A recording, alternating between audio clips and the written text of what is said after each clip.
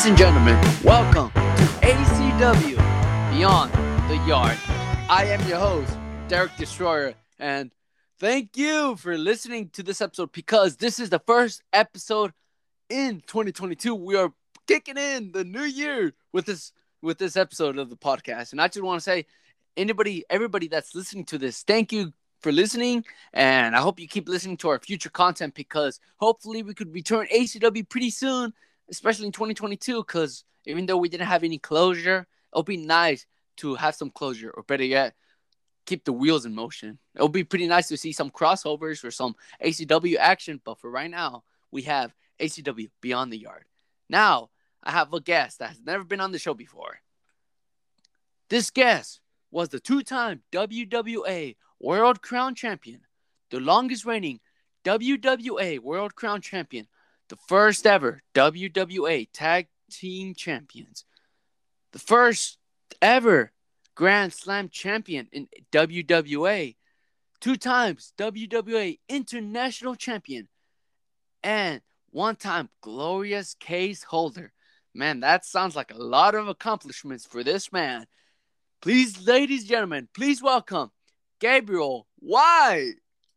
Thank you. The amount of accolades, I feel old. For real, I feel old too.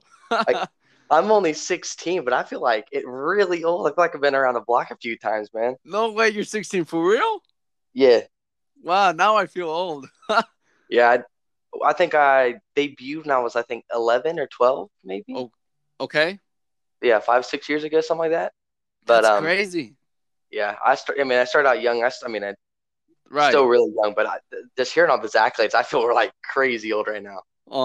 Right. I think looking back on it, like I feel like yarding itself has gotten like really old, and it's a trait, and that's something that's been passed down. It's like thinking just about how much I've done and how much like WWA has done, how much all these companies have done, and like really 5 years is kind of a long time, but in the grand scheme of things, 5 years isn't that long. You just look about like all the things that yarding itself has accomplished in the community that we've made.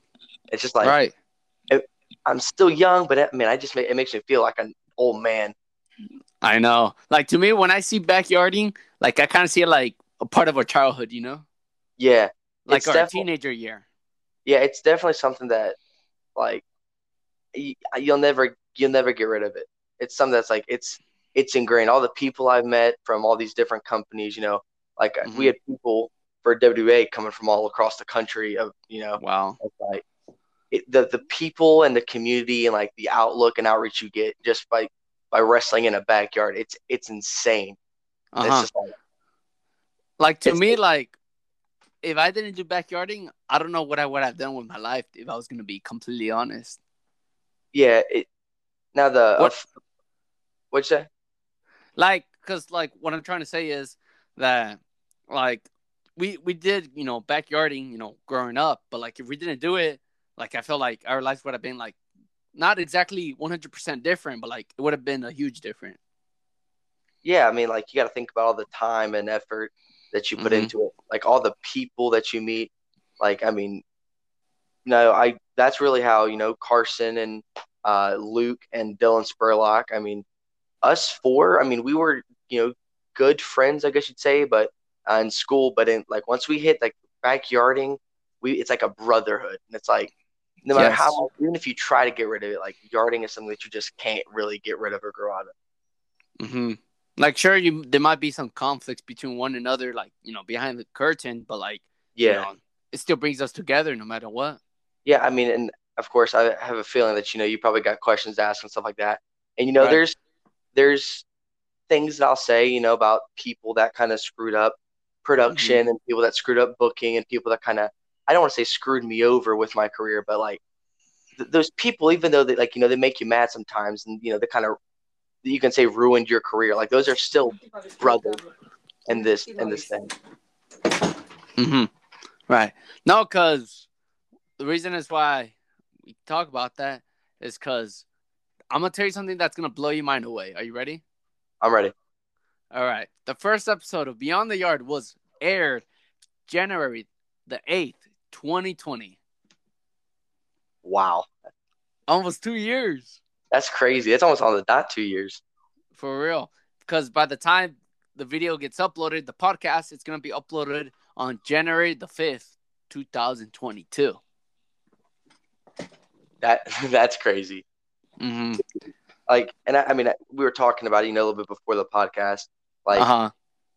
like something like this, a podcast that people can come on and tell their stories. Like, it's something that backyarders and like people just need. And like to Mm-hmm. be doing it for 2 years now, and like I was talking about the outreach and like the people that you can like talk to earlier, but like something like this is like podcast is something that's never really been done before with like backyarding and stuff like that. And Exactly. yeah, and it's something that I think was much needed. And like I said, I'll give you props, for kind of stepping beyond the comfort zone of yarders. Mm-hmm. So Yeah. it's something special. Because, like, people, like, I mean, I don't watch a football. Like, do you watch football or no? Yeah, I'm a big sports guy. Big sports guy. Okay. I mean, I'm a professional fan guy, so. No, but the reason why I tell you that is because, like, there's something I don't know about football. Like, I hear about fantasy football. Like, what is that? Well, it's how to describe fantasy football. It's kind of like you draft players. See, this is why I watch professional wrestling. You draft players onto your team, and then based Okay. on how they play in real life, you get points. And then you face people every week, and whoever gets more points with their team wins. Interesting. The many ways that people have managed to use football into other competitive sports is insane to me. Wow. I mean, the But last time I played on Madden was Madden 2003, but that was on the PS2. wow. Yeah. I mean, I'm a gamer, so yeah, an antique retro gamer. No, cuz like in every sport, like there's a podcast based from the sport. Like Yeah, football, like there's podcasts about that. yeah, Soccer, there's podcasts about that. Professional wrestling, there's podcasts about that. yeah, but like, and think about how popular those podcasts are because there's so much that people, like you don't know so much about things just by watching it on TV, right? Like you can watch a Right. football game and you don't know much about it, but it's the podcasts and stuff where you get a lot of your information from. That's why, like, the backyarding podcast, there's so much story left to tell, and it's like this is something that's been needed for a long, long time. Right. And you could hear like their origins and their, background stories that, Yeah, maybe it's not shown on, YouTube television, if I could say that, yeah, on YouTube pretty much. yeah. Like Uh, there's like the if you like look at the people, think about the people you watch, on backyard wrestling channels, right? And like I think people tend to forget, like you see them as a wrestler on a YouTube channel, but you tend to forget that most of these people are like teenagers, right? mhm. Like they have a full life that you know nothing about, and like Right. you listen to a podcast about it, and there's like you understand so much more about the struggles and like being a yarder. Hmm. Kind of like Spider-Man, like everybody knows Spider-Man, but nobody knows, Peter Parker. Like Yeah, Peter Parker, he has trouble with rent, I guess like yeah, dating relationship, just Peter Parker, he yeah, struggles. Even he's a teenager, but like people don't see him because everybody sees him as Spider-Man. yeah. It's there's like, and I don't want to, I don't want to be, I guess, insulting to yarding fans, but like that's the thing that makes a lot of companies go under is the stress of like having to produce and pump out videos every single week and having to Right. like film videos and edit videos and do all that. Like with WA, I think Mania 3, there would be times where we would film 30 to 40 matches a weekend. And then we'd have to like Wow. constantly edit and work on it.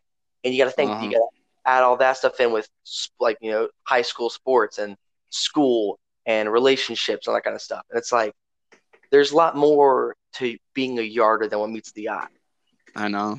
Like, you're not, you got to get into your head that you're not watching like YouTubers, you're watching people try to entertain you. Mm-hmm.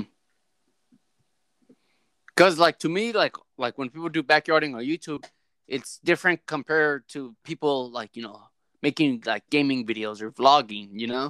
Like there's a difference. Like people could make video games on practically anything. Like there's like Yeah. countless of video games they can make videos on. Like vloggers, they could come up with so many ideas, and they do it. But with like backyarding, it's kind of hard because there's time consuming. There's if Yeah. people arrive or not. There's you know the the timing. Like relationship. School in Yeah. general. Like it kind of hard because you have to be on the arena. Where you guys film at, Yeah. and depends how much in the storyline because there's also got to be a storyline Yeah. behind it. You can't just wrestle and that's it. Yeah. Most like other YouTubers, they can just kind of make whatever they want to and just throw it out, and then that's it. But Mm-hmm. with backyard wrestlers, you have to book a story, and if the story it doesn't work well, you're going to receive criticism for it. Right. So being like a yarder, there's like so much like criticism coming in, and you have to do things not based on how you think it's going to work, but you have to make videos based on a a fan base that you don't really know how they're going to react to it. Right. And there's a whole level of uncertainty with booking, and then with filming the matches, and with how should my gimmick correlate to this story, and who should be in these storylines and all that kind of stuff. It's Right. I like, mean, mm-hmm. yeah, but you go ahead, you go ahead. Okay, because I was gonna say like it's kind of like if you're a comedian, like you want to win over the fans because if you don't, then like they won't like Yeah, be vibing with you, and if they don't vibe with you, then you kind of lose that comedy like yeah, appeal, I guess. Because with comedy, you always have to come up with new material. You can't just. I mean, I guess you could yeah, repeat the same thing, once in a while, but you can't always do the same thing. yeah, Because if you keep doing the same stuff over the same, if you keep doing, the same matches, the same storylines each weekend and week out, then the fans are just gonna lose, intention. I guess like that. That's what you're yeah, saying. and interest. Mm-hmm. There Like, you go. like most comedians, like it's kind of like you need to be one with the fans. You got to think like the fans would. So plenty Right. of times, now towards the end of my run, and towards the end of WWA's run, I wasn't a part of the booking, but back in like I'd say 18, 2019, Luke, and Carson were the main bookers of the show, and it's like we would have a storyline built to perfection, but then you have to say, well, what would the fans think about it? And you can't, like, just like comedians, you don't write jokes based off the fact that they're funny. You write jokes based off the fact that other people will think it's funny. Mm-hmm. So whenever you're booking stories and you're booking all these, different, and I'd say this is one of the things that WWA did better than most other companies is we didn't just make storylines. We made storylines that we knew the fans would like relate to and would Right. like show reactions to, which is something that most yarding companies are losing I guess like you said, the appeal of is you gotta book, you gotta wrestle, you gotta act according to the fans, not according to you. Mm-hmm. Because the way I see it, like this is just on me. Well, I don't know if people could relate, but like because I also have a YouTube channel, it's called Life for Nation. I don't know if you heard about it, but like I like to make video projects and all that. Sometimes I'll be making like skits, vlogging, or gaming. But like to me, I kind of have to like see myself from a fan's point of view. Like if they think Yeah, they're gonna like it, then they're gonna like it. But if I start doing this and they might not like it, then that's when you have to change up a thing or two. yeah. Me and Carson actually, we used to like write short films, and we used to write like movie scripts when we were back in high school, and I mean I'd Okay. say more middle school. And it's Okay. like you, whenever you're making a movie script, you just write the movie, right? And Mm. you have the thoughts in your head, and you just produce it, like you just write them all down.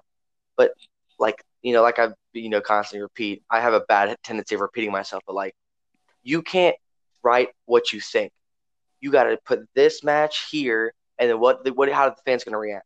And then you got to Mm-hmm. put this segment here, but then how the fans going to react? Mm-hmm. And it's like there's so much going into it. People just see like a 30-minute video on a throwdown, and they assume that 30 minutes go into it. But in reality, we would spend weeks booking, then we'd spend whole weekends filming, then we'd spend even more weeks editing it. And it's like you do all that work for a 30-minute video to get like, a few thousand views. Right. Wow, that's good to hear.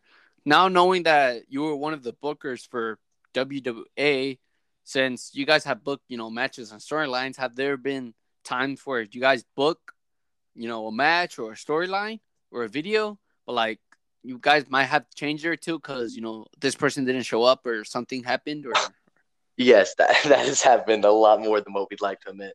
okay. There was plenty of times like the person I'd say that kind of threw in the biggest wrench was you probably know as Marshall Outlaw, if you kind of remember. He had a shorter stint with us. Okay. I'll now refer to him as Dustin because that was his name. Dustin had this unmatched like athleticism. The dude was a freak. He's like 6'1", he's probably like 215, huge guy, and he was great as a wrestler. But I guess as we got older, he kind of lost the want to. So we had this big run plan for him where he was going to, turn heel, win the world title, and that kind of stuff. And we had booked it for like months ahead. And then all of a sudden, he just stopped showing up. Mm-hmm. And I mean, if you watch some of our older content, back in like whenever we first started, there used to be like 10, 15 people that was wrestling just from our school. I remember something like that. Yeah, but as we got older, it's like there was more and more people just dropping off. And I think the biggest thing, and I guess I'll mention this now, my Mania, I want to say 4, I faced Eclipse. I don't know if you saw that match or not. Can't recall, but go on. I was actually supposed to face Jake Frost at Mania, and I was supposed to retire the El Omega character. Okay. But then, certain things happened with, backyard, drama backstage and, him being like stiff and him not being safe to work with, and then that fell through. And then we had like another guy planned to face me. Then we had this other guy planned to face me. But over the weekend, they kept dropping out. So eventually we just had to say, okay, you're going to fight Eclipse. And we had they let me know that, because that's more towards when I stopped booking. They let me know probably a few days before that I was facing Eclipse. And that's all the notice I got for that. Mm-hmm. If I could recall, had you ever had a match with Jake Frost? No. I was supposed to, but with his stint with our, company for a little bit, he was, being really stiff. Like there was one time where he punched, was supposed to punch Carson and just full like closed fist decked him. And like Carson started bleeding everywhere. Right. And then, he was telling me the match that we were going to have, and there was barbed wire in it, and there was going to be like all these crazy things. And I was just kind of like, no. So, we told Jake that we wasn't going to invite him back down. But that was supposed to be the time I faced Jake, but that got canceled. So, no, I never faced him at all. I see. I mean, I'm not trying to say this because I want to flex on you or anything, but, I did have a match with Jake Frost when I had, my first ever crossover with JNA. And unfortunately, it didn't air, but, I guess it was like a never-before-seen match, but we uploaded it on ACW.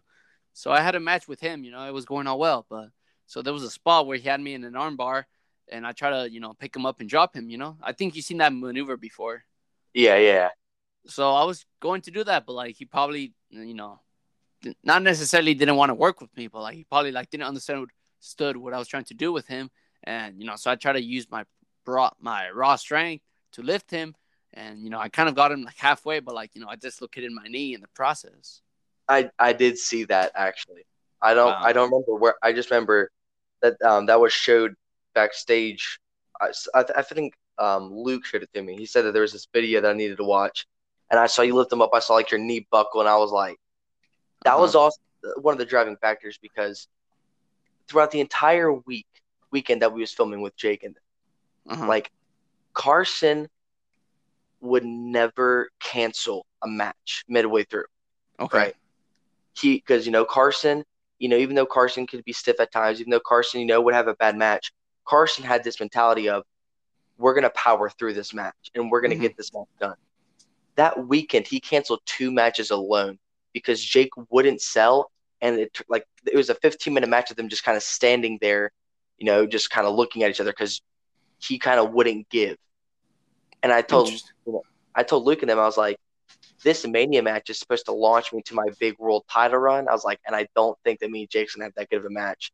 And for my safety and for to have a good show, I told them, and we just decided not to pull the trigger on the match. Mm-hmm. Right.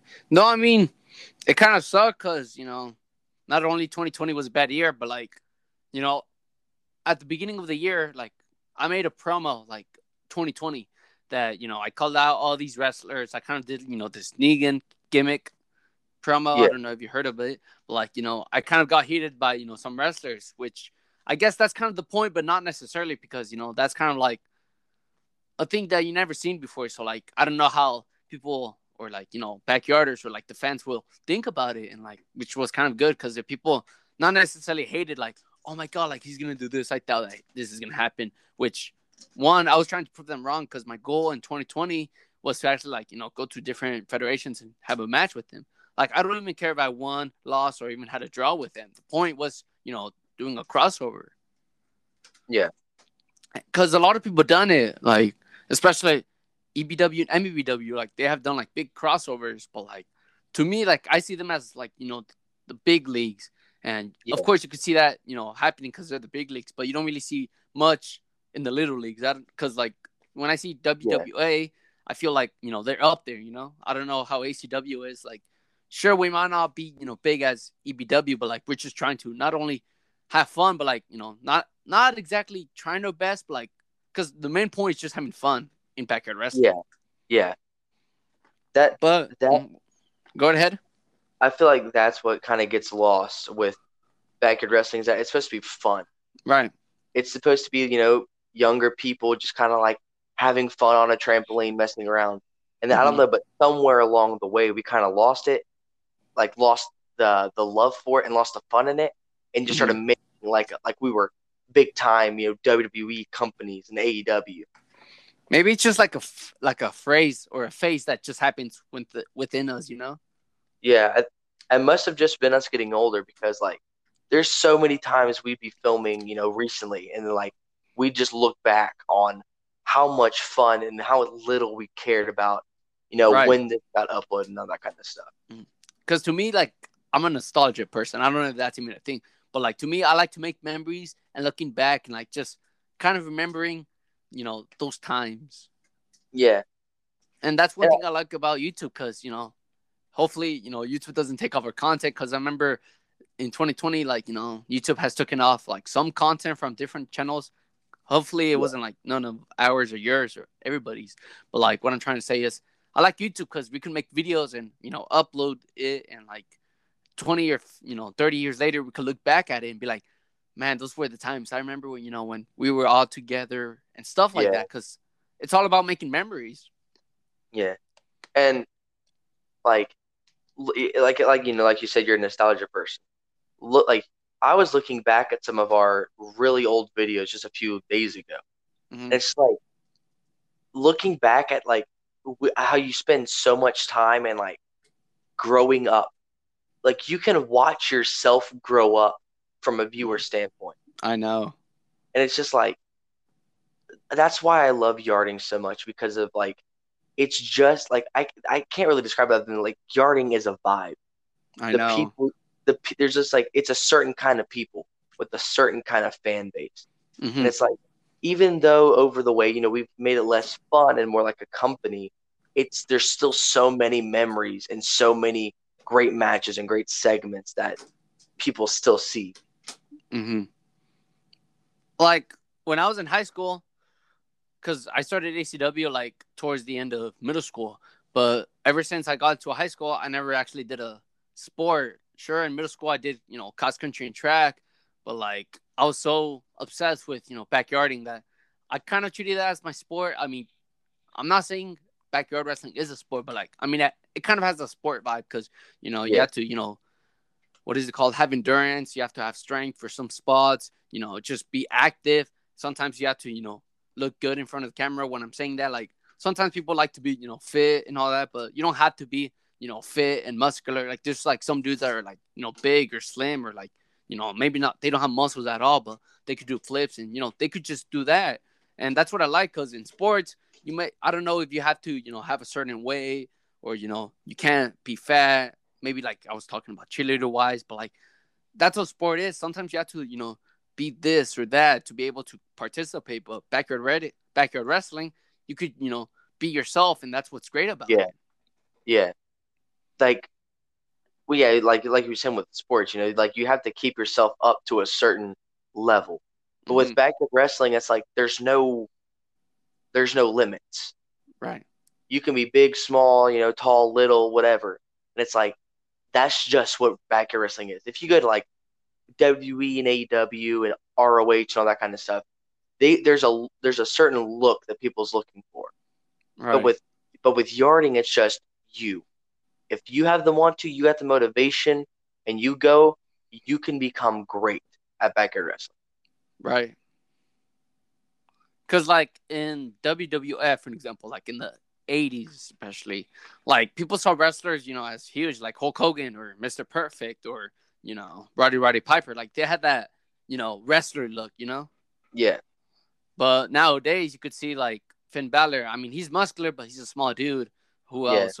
Darby Allin. He might not, have that physique look, but he has the guts. Like the Hardy Boys, for an example, they were not like very muscular. Maybe Matt was, but they were themselves. That is kind of like a good comparison, if I could say. Yeah. I mean, you look at people like the Hardy Boys, the Young Bucks, the Briscoes. Like those people started as yarders too. Mm-hmm. And I think that's a reason why they're so popular and so loved now, is because ever since they were little, they've just been themselves. Right. They haven't tried to change themselves to what people's looking for. They've just kind of done what they've always been able to do. Mm-hmm. But hopefully, things goes well for everybody. Like, I don't know if, like, for an example, the future backyard, communities that's listening to this, if they still want to do backyarding, go right ahead. Like, nothing's stopping you. Yeah. Sure, it might not, help you once you actually want to, go pro, but like, remember, this is just for fun. Like, there's actually like no, achievements that, will help you in pro, but like, you can make achievements that, will make you feel good, just in your life in general. Yeah. I'd say that the memories from doing this for a few months, it's so much greater than like I guess the embarrassment you'd say, because like if your friends from school find out, it's embarrassing, right? At first, it kind of is, Yeah, but but like looking back on it, the memories that you've made along the way, and I mean, backyard wrestling, even though most bookers and like for professional companies, they don't like backyarders, but like you can become good just at wrestling and knowing the company, knowing the industry from doing it in a backyard. Right. Because backyard is just, the start of it, Yeah.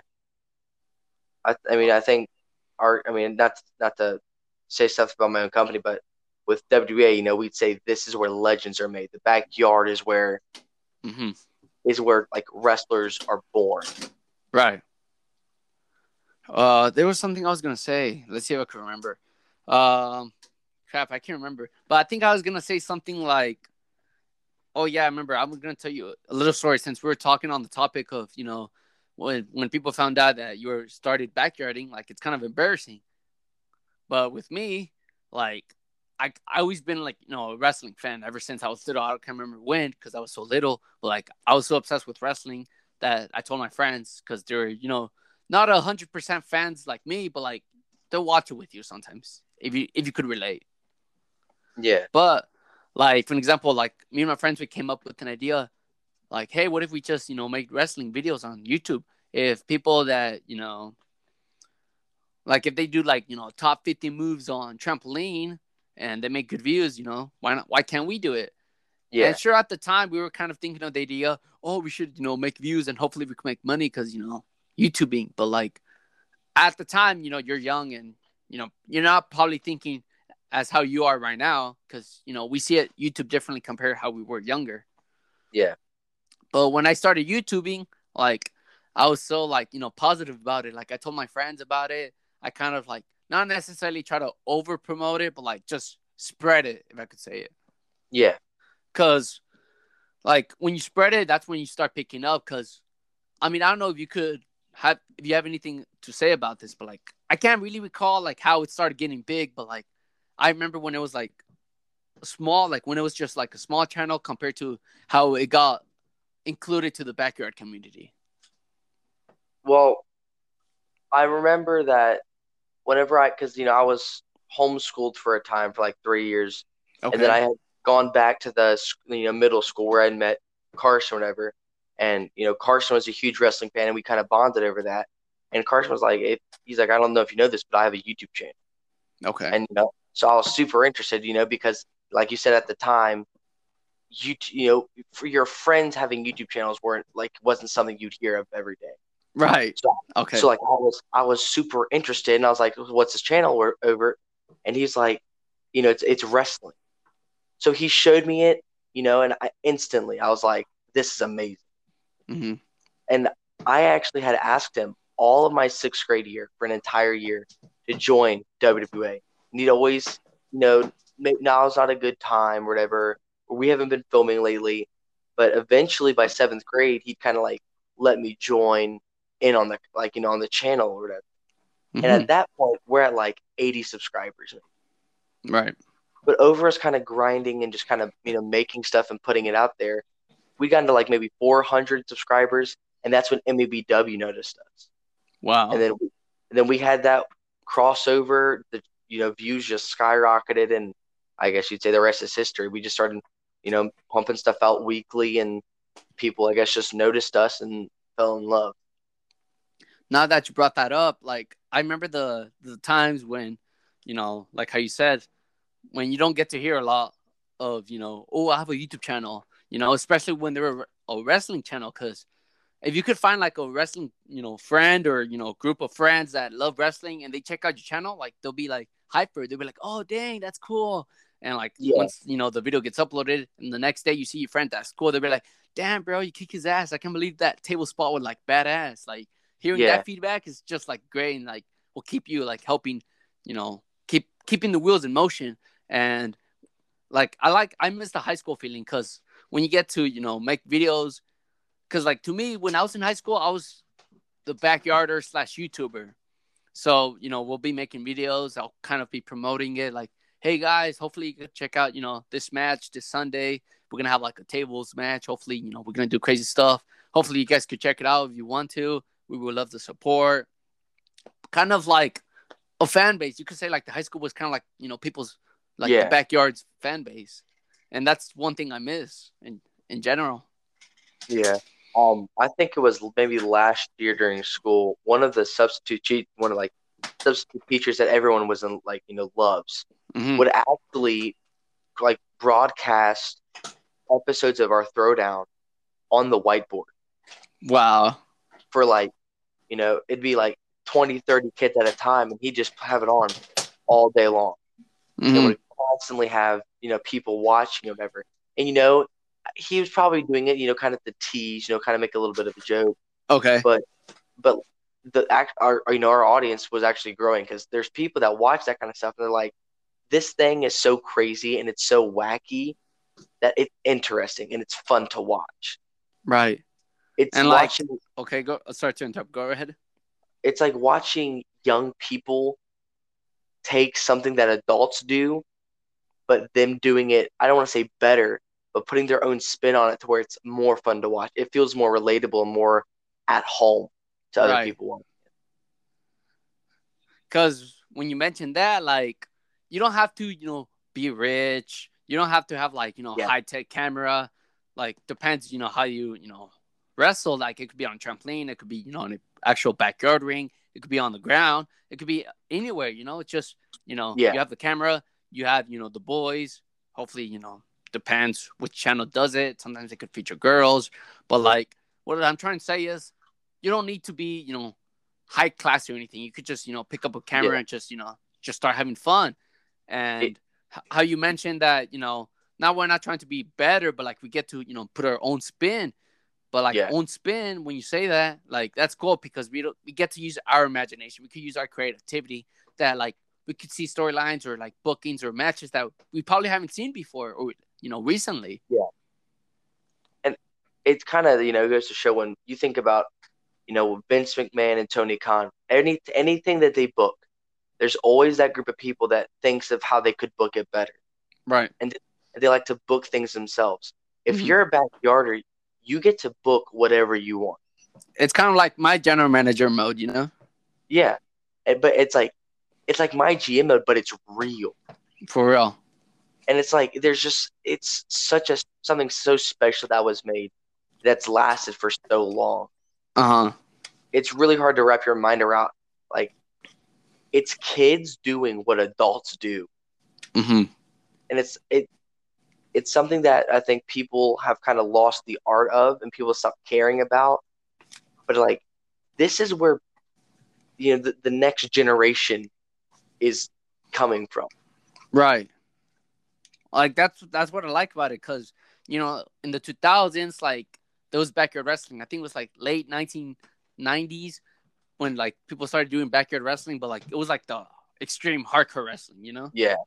And I mean, when I first watched it, like I thought it was like, dang, like okay, but like now rewatching it, it's like, bro, what are you even doing? Like, I understand, trying to do extreme spots, but like I feel like not necessarily that's too much, but like it's kind of like telling a story, not like using the foreign objects or using the table for an example. Yeah, which is something that I think is even crazier to think about is, like you said, people in the 90s, they would, just do crazy extreme stuff and whatever, and people would love it. But like, you're having 16, 17, 18-year-olds booking full wrestling shows that are amazing to watch.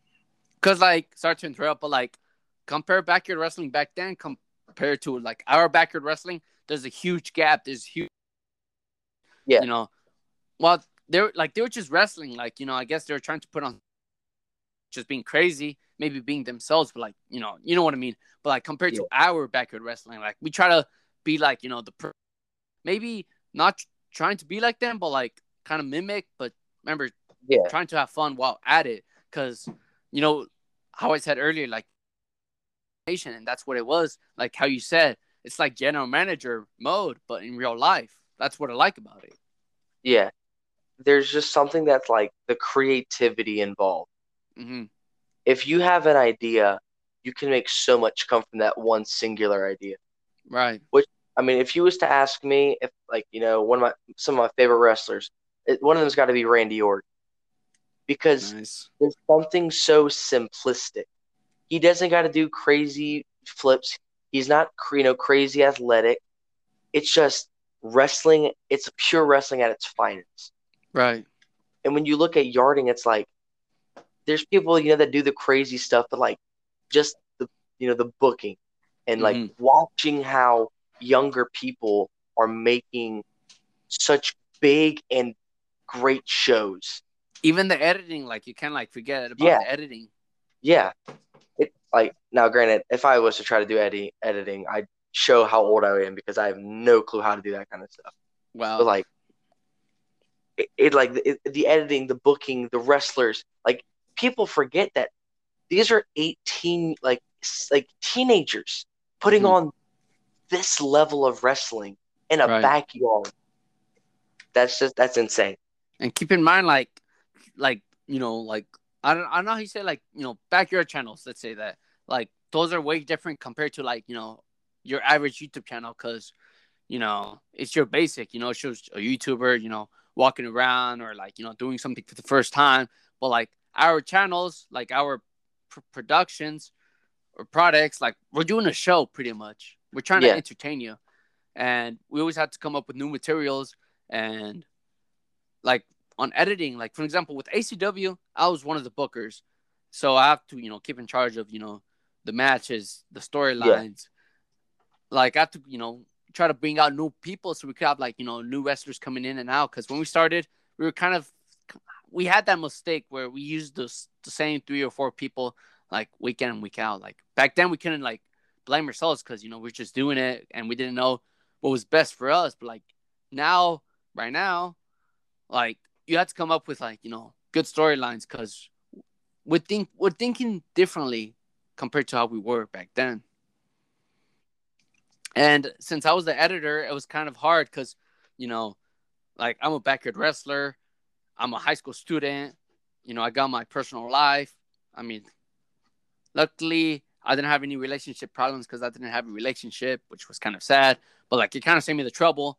But like I was all this, and the thing that was kind of defining me was the backyarding because it kind of helped me be someone. Like maybe I didn't have a role model. I was kind of like myself. Like myself was the role model, like Derek Destroyer. Like he was this goofy backyarder who like maybe talks a bunch of trash, but like he actually could kick ass. Yeah.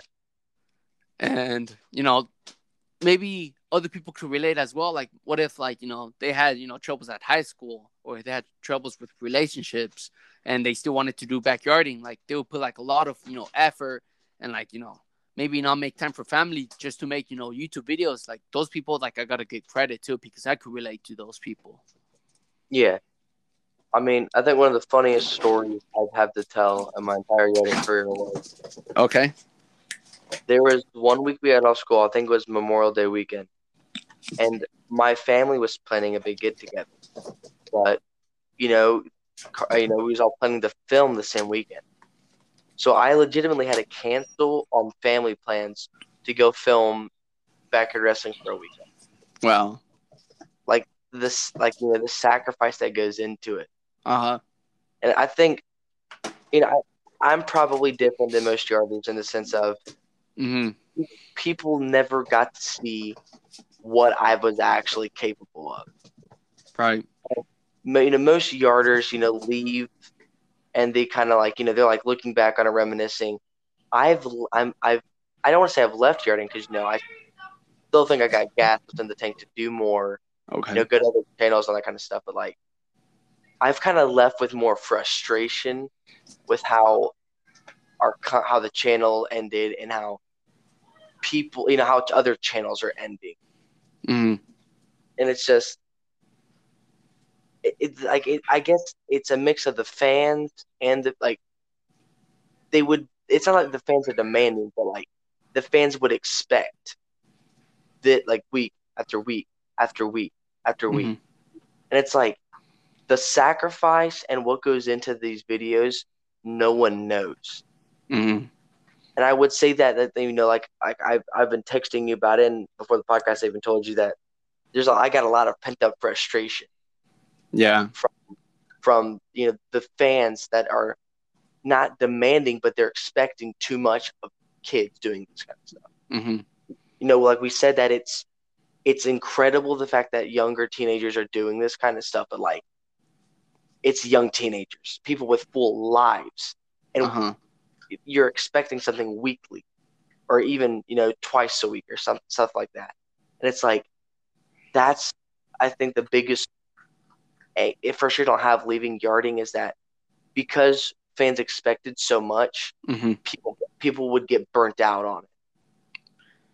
Well, now that you said that, like, I've been thinking about what you just said right there, and that's true, because like ever since backyarding started with ACW, like I kind of saw that not necessarily as a hobby, but like maybe something that's more than a hobby, where you kind of not necessarily you need to do it, but like you want to do it. It's just a part of your life, lifestyle, I guess.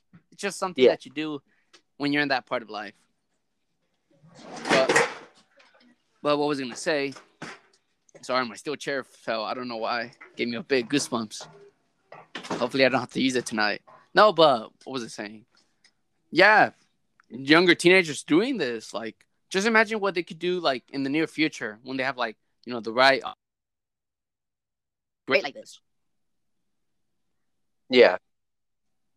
It's like... There's, like, so much that can come from yarding alone. But I think that people that are doing yarding and people that are watching yarding need to realize that this is supposed to be fun. If the channel you're watching doesn't put a video out a week, don't be like, spamming them quick. Like, why didn't you guys upload? Realize, okay, they might have had something going on. Because the more you expect and the more you demand of people, they're going to get burnt out. And I think that's where a lot of, why there's not as many, wrestlers trying to make a name for themselves and like in the pro world, because they get burnt out as kids. Right. Like, first of all, like, you got to give them credit because, depends, if they upload, shows, not every day, but like if they do it, every week, every month, probably like there's people that actually like make videos like every 3 months or so because, they have their lives or like because they can, be able to do it because other people hasn't showed up. Like, remember, people have lives. You can't just, like how you said, you can't, like people expect that, next week. But remember, this ain't, actual, shows or actual companies. These are just, teenagers just, doing this not only for fun, but it's just something that they enjoy doing. Yeah. And I mean, I think if the audience was bigger, and I mean, honestly, if people like, the yarding companies were maybe making money off of this kind of stuff, then it'd be different. But Right. if WBA's made any money, it's little to none. Mm-hmm. And it's most the money we do make probably ended up going back into buying, kendo sticks and chairs and that kind of stuff. Exactly. It's like, there's not much that backyarders get from backyarding other than like the experience. But then when people from the outside are nagging about, they like, you should upload this week, then it loses the fun sense of it, and it loses the point of what yarding is. And just by demanding videos can kill off the next generation of wrestlers that come from yarding. Right. No, like I'm sure, like a problem that we kind of had with ACW, because at the start we thought of the idea, doing backyard wrestling, making shows and whatnot, but we kind of also had the idea of making money, but we also had fun at it. Don't get me wrong, but like when you're younger, you kind of wanna be thinking, oh, I want to make money out of this. I mean, it's possible. Like, don't get me wrong, like it's possible you can make money out of YouTube. It just depends how you pull it off or how much effort you put behind it.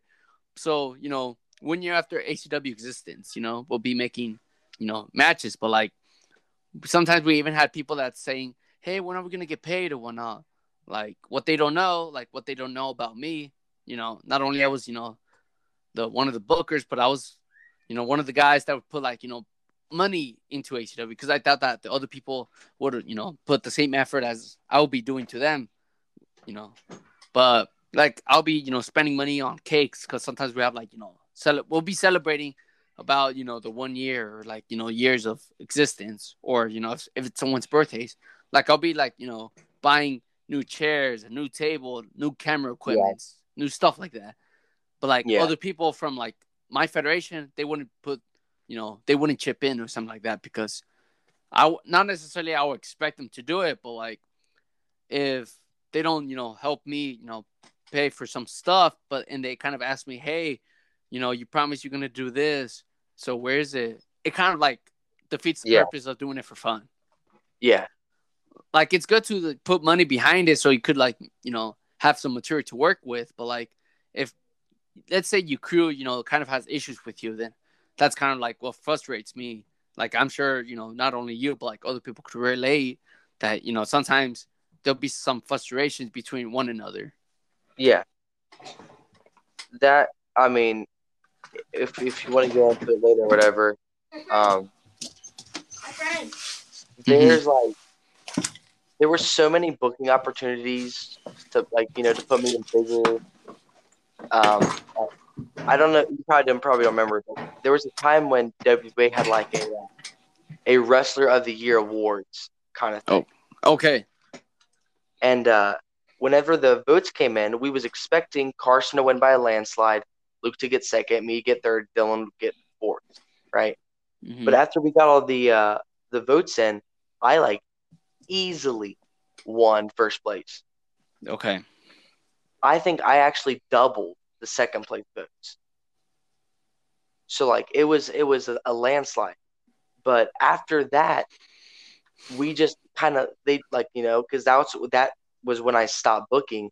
They didn't touch on that I was the fan favorite Mm-hmm. and just kind of let it sit.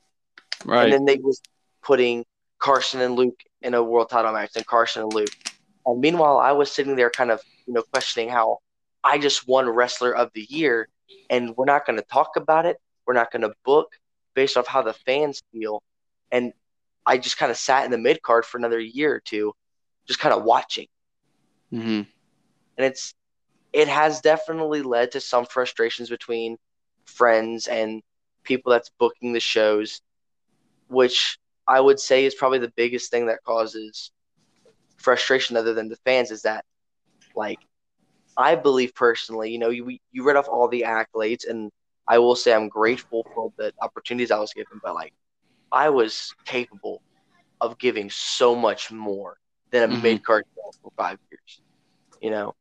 And I won't say where because that stuff's going to be secret and stuff like that. But I have been looking into going to other companies Okay.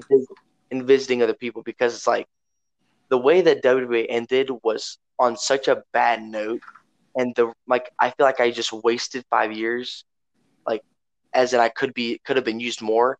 I Mm-hmm. have way too much left, and Right. I'm not gonna let frustrations with other bookers, hold me back.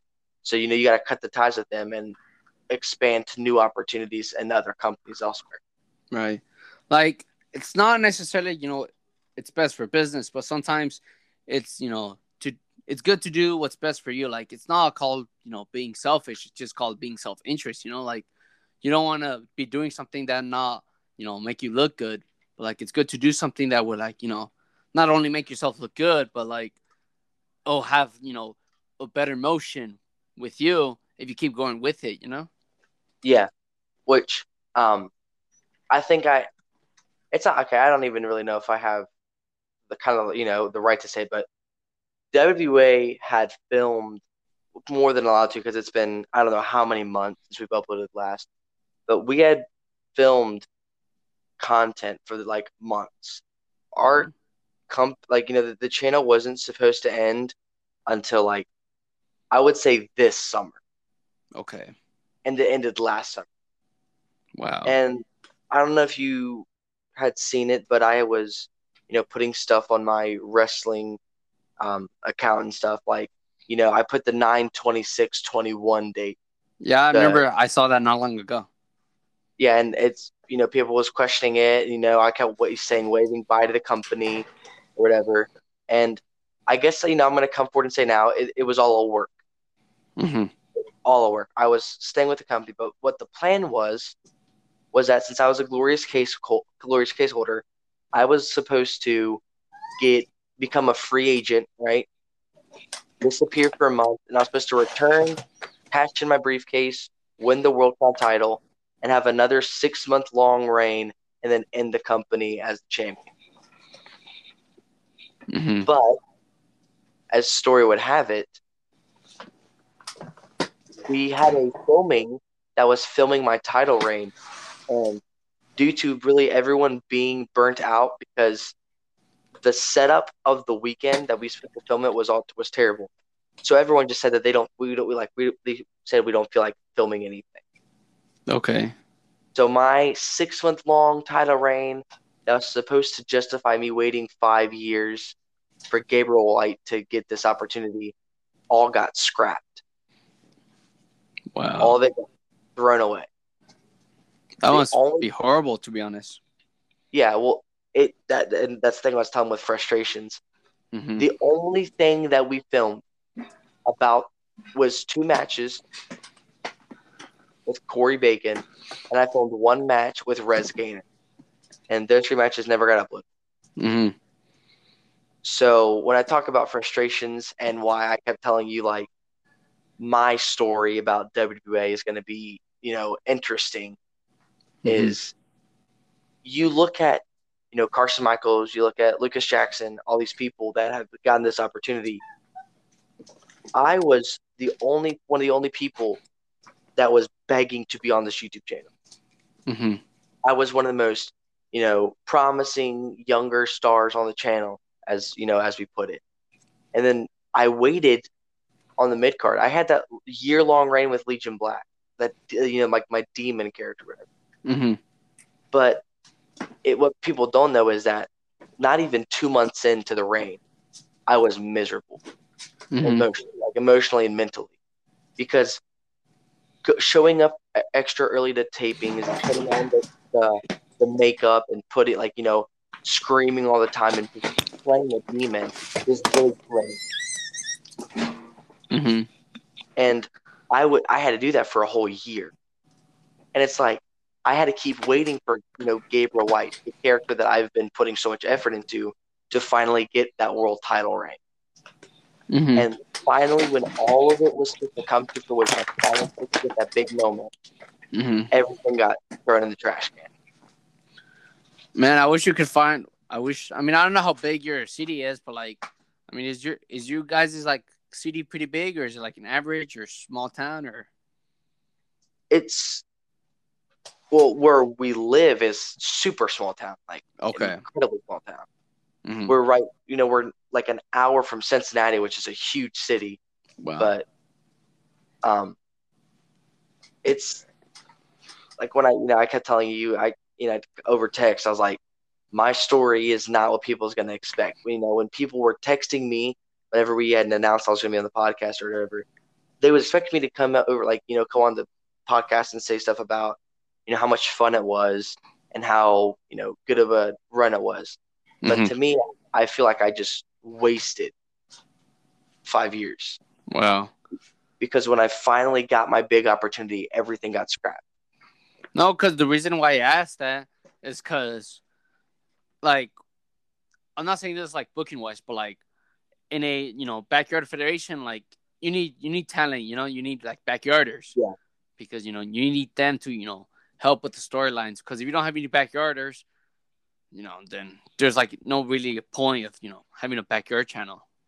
Yeah. Because we live in these, I guess not exactly a big town, maybe like a city, because we have like 27,000 people in our city. Yeah. And I mean, I don't know, it's a lot because I know my town and it's not pretty huge. Like we have downtown and that's it. Because I live in a trailer park and it's like the south of the town. Yeah. Because like we always wanted to recruit new people. Like sure, we may have found people that are interested, but they never had a chance to show up. Maybe they didn't want to, maybe they changed their minds. But like with ACW, I kind of had a problem because we had this wrestler who won the ACW champion, and he was 149 days, so he was the longest reigning champion at the time, and he won the champion. He made an appearance the next episode, but he hasn't showed up ever since. To us, that was like a punch in the nut, because why would you win the champion but no longer be on the channel? Like on some channels, like a lot of kids or teenagers, they want to be the champion because it's just something cool. It's like a trophy, you're like the champion of the channel. But this dude, the person that was the champion, like he didn't even care, which kind of sucked. I'm like, hey, but like, bro, you're the champion. Why wouldn't you care? Like, that means you're kind of like the head of the channel. And he just never talked to us ever since. We try to recruit him, but so what we did to improvise, I won the ACW champion again, which, I mean, I guess it's kind of like, changing titles. I guess it's good because we needed a new champion that needed a wrestler that was, a part of ACW that, you'll be seeing him, every week. Yeah. So, we have another wrestler. He'll win the ACW champion. I think he beat the world champion record that we had, the 149 days. So he won the champion. He'll show up the next episode. He'll have another match, show up the episode after that.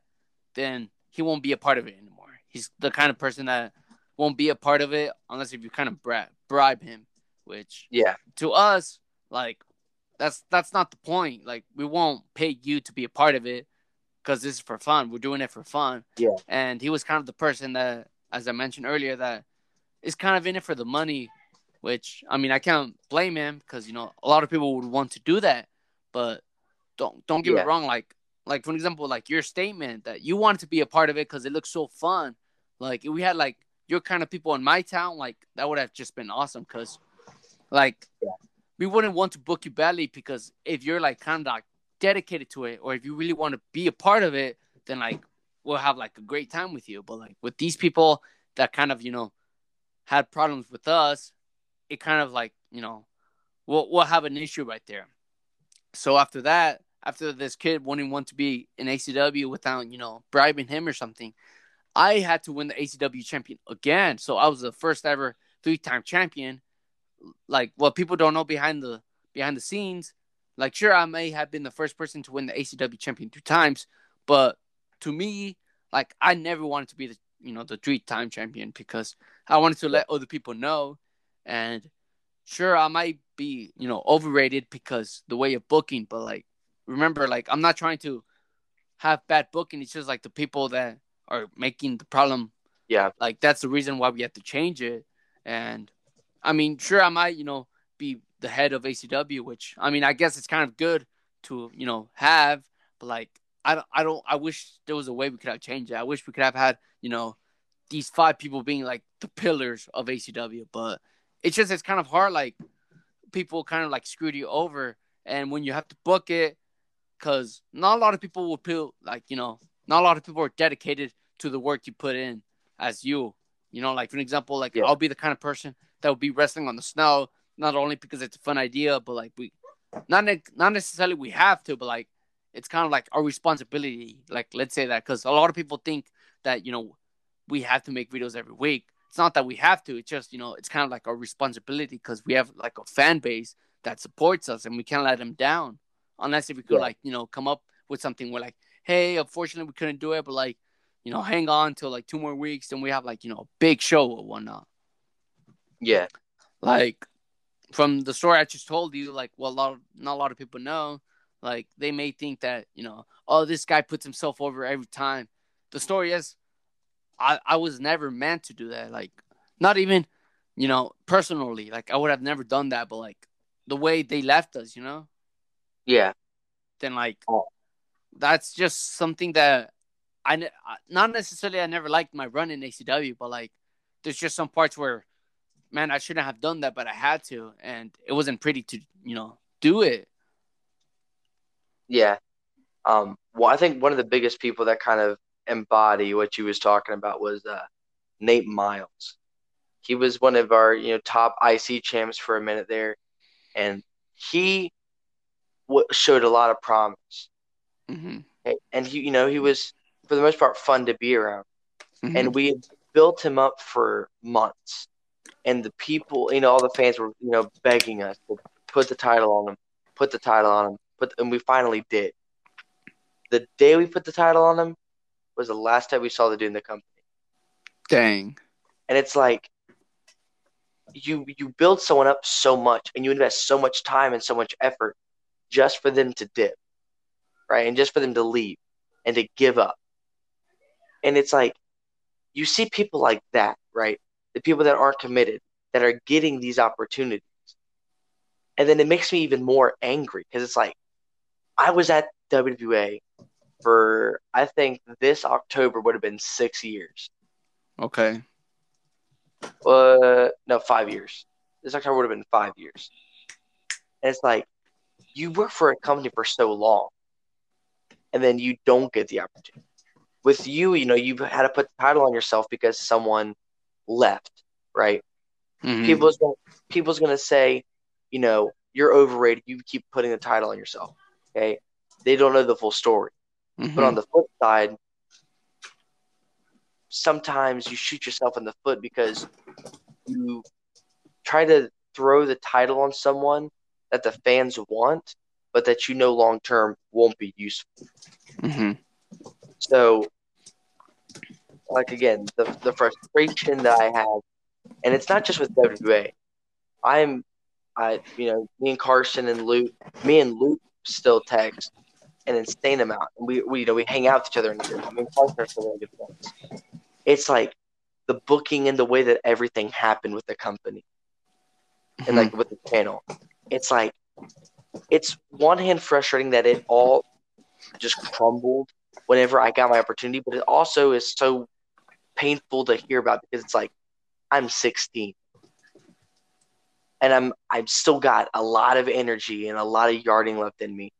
But now Right. you look at it and it's like I don't have a home channel to go to. I And know the that only feeling. yeah, and the only channels that I could go to are in states that are hours and hours of a drive. Mm-hmm. And I don't know if you remember when Luke and Carson and them first went to MEBW. They went there years ago. I Okay. was supposed to go down there, but I wasn't. Like I was supposed to go with my dad. My dad was working that weekend, but he was off work the next weekend, and he was full ready to drive me up to Michigan. They were filming, that one weekend. Then they had a break. Then, like the weekend that I was supposed to go up, Tommy Gunn decided just to cancel anything that I had, and his words were, "quote If he was a Matt Thunder or Jack Delta level guy, I would move their taping for him. But he's not good enough." Wow. And it's like, I know I can out wrestle plenty of people in the yard. Now Mm-hmm. there's plenty of guys I have a ton of respect for. Mm-hmm. But what I told, Luke, when if I do plan on getting trained, I want to be considered the 5-tool player. Mm-hmm. I'm fantastic. I don't try to prop myself up, but I'm better than most in the ring. I'm better than most Mm-hmm. in wrestling. I'm better than most on the mic. I'm better than most carrying myself, right? Mm-hmm. But the reason why that no one ever considered me at that level was because I was never given the booking to be on that level. And it's like, I mean, we've already gone for over an hour, right? And it's like, I Mm-hmm. don't know. I could sit for days and just depict on how I was screwed out of opportunity after opportunity. And it's like you look at the name Gabriel White, and I don't want to say I'm a household name, but I'm pretty popular on the backyard circuit. Right. Because when I hear your name, I feel like you know he's got the moves. Like if you give him a match with any other wrestler, like he'll probably may not win the match. Like depends how booking it is, but like he'll be like, dang, like he kicked ass throughout the match. Yeah. The one thing that I've always tried to pride myself on, I've faced people like Scotty Miller, people like, um, I think I forget what we called him. It was like Quentin something, Quentin Mm-hmm. Tyler. People like that you can't work with. They've never wrestled. They have no clue what they're doing. Right. But the thing that I always like to carry with my name is that I've never had a bad match. Mm-hmm. It's always a watchable, good match. And Right. it's like being in the mid card, right? You get to face more variety of talent. But it's like I could have, there's so many matches I still want to do, but it's like I could have been a legend in the yard. But Mm-hmm. because of the way that I was booked, I was just forced to sit on the sideline for 5 years. That's horrible. Yeah. Like I'm not saying like I want to experience what you felt, but like to me I was the booker, so like I was in charge of how our show went, but like it was kind of hard because I wanted to like you know be a backyarder instead of being a booker because those two are like I mean I think you were a booker as well, but like being a booker and a wrestler are pretty much different because I always wanted to experience someone telling you okay you are gonna have a match with him then from there Yeah. you get to tell the story, but like once you're being told hey you're off the main event, like sure it might be like bro like why like I was doing so good, the fans like me, they want to see me, now you're pulling me out, like why? But like what I'm trying to say is being able to like not actually like run it, but like just being able to like participate, like that's just a great feeling to do. Like it's a Yeah. shame I never actually had a chance to experience something like that. But like I know you didn't had the experience that you wanted, but like at least you had some moments like matches, like that you did your best, how you never had a bad match, sure, it might not have been like, the 10 out of 10 match, but like, you Yeah, did your best, and that's what exactly. Yeah. matters. Because That's like with, why. go Oh no, ahead. you keep going. I interrupted you. Okay. Because what I was gonna say is like in ACW, like I'm like almost not almost in every match, but like you get the concept. Like I'm in the Yeah, match. I may yeah, win, I may lose, but like because to me, like I don't see other people kind of carrying the show, carrying the company yeah, as I did. I'm not saying that because I'm the best at whatever, but I'm just saying that because like I wanted people not only to lose faith or interest in the product that we're producing, but like I want to show them that just because one guy is not giving their effort in this match doesn't mean you have to give up on the match because the other guys he's outselling or outperforming yeah, whatever. Because that was kind of our problem with ACW. Sure, we may have the guys, but they wouldn't let's say we do a spot and they're gonna end up bursting. They end up laughing, but I can't blame them because it's for fun. But like sometimes I yeah, want to try to make it look serious, but I wouldn't like force them to like me and my friends, like we're too like close, we're too good friends who like just be too serious because we always have a good time, and that's the point of it, having a fun time. But yeah, like there's a difference between having fun than like backyarding. I wouldn't say like being too serious because that's like in a professional level, but like being yeah, having fun from backyarding, it's kind of like up there because you could be yourself, but like you have to be yourself enough to actually be looked at from a fan's point of view. Because if a fan's looking at you right now, like sure there might be some botches, but like that's the point of it. It's about having fun. Hopefully it's not like a bad botch that ends up like injuring yourself or whatnot. But like if it's a botch where like you try to do a suplex, but like you trip yourself and like hopefully nobody gets hurt, and it's like if it looks like it's funny, you laugh because it happens to everybody. Like you're just having a yeah, fun time, but like when you're having a match and you're outselling them, and when it's your turn to like start beating up the heel, and the heel is not actually like selling it good, it actually like ticks you off because it's kind of making you look bad in front of the yeah, camera, and you can't just say oh he's not maybe he's not feeling well, maybe that's why he's not selling right, but like you have to when you're on camera, you're different compared to like, yeah, me and you when we're on the podcast, we're just being ourselves. We're expressing from the heart. But when we're on camera, not only we're expressing from our heart, but like, we're giving the blood, the sweats, the tears to, not yeah, necessarily outperform each other, but, just trying to be the best. Not exactly the better between us, but like just doing our best. Just, providing the yeah, fans what they, would want to see. yeah. I think that's the reason why I stopped booking the shows because like I would book I'd help Luke and Carson book, and I would be so involved, and then I kind of like lost the sense of what I'm supposed to be doing. Mm-hmm. So then I kind of told them, I said I don't want to book, I just want to wrestle. Tell me Mm-hmm. what to do. I'm gonna go on screen and I'm gonna perform my heart out. Okay. So, like I say, I never had a bad match. I'm not saying I've always had 5-star matches. I probably have had, a few 3-star matches. Mm-hmm. You can't always be perfect, but there's like a sense of if you are consistently at a level facing these people that won't sell, these people that won't try to help you, if you're still consistently being just at another league at this kind of stuff, there should be opportunity. And that's the kind of the biggest thing that I've been trying to tell other people when they ask me about why WA ended so poorly and why I don't have many good things to say about how the channel ended, because I hate when opportunity just is thrown away. Mm-hmm. It's like you go on camera and like you were saying, you have to be someone else on camera. Mm-hmm. And it's like and it's kind of like you're living another life. Right. You're at home and you're this, I would say, at home and backstage, I'm like the, happy-go-lucky, like I'm a jokey kind of person. Mm-hmm. But whenever I get on camera, I was a jerk. right? I was straight serious. And it's you're living two different lives and you're committed to it for such a long time. Mm-hmm. And it's like seeing opportunities slip and go down, like and just like leave.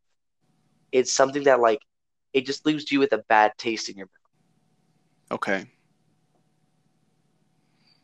Well, no, cause when you like from all the episodes, all the episodes of Beyond the Yard, I'm liking this one because, and it like to me like an average Beyond the Yard episode, like we're talking about like their best matches or like their origin stories or like their future goals, but like with this episode, like what I'm vibing with this one is that like not only we get to tell the people behind the stories, but like we get to tell people how we felt. Yeah. Because There's like on camera, like people see us, like we're like the heel in the channel, we're the champion, or like we're this and that, but like behind the camera, not a lot of people know our frustrations, like how you said, yeah, like I was supposed to be the main event, but like they pull it from me. Sure, on camera they'd be like, oh, he's not gonna be in the main event. Oh well, let's see what happens in the future. But like that moment, you're like, you put this so much effort, and they're not looking at you how you should be looked at. Then that's just wrong, man. yeah. And of course, I'm not, I don't want to say this and portray a bad light, to how I would like to the bookers. I don't want to throw anyone under the bus, but like when people, because people, have been curious about the story, my side of the story for a long time, because I mean, you look at all the people involved in WWA, right? And all these people had a long tenured career, at least that wanted one.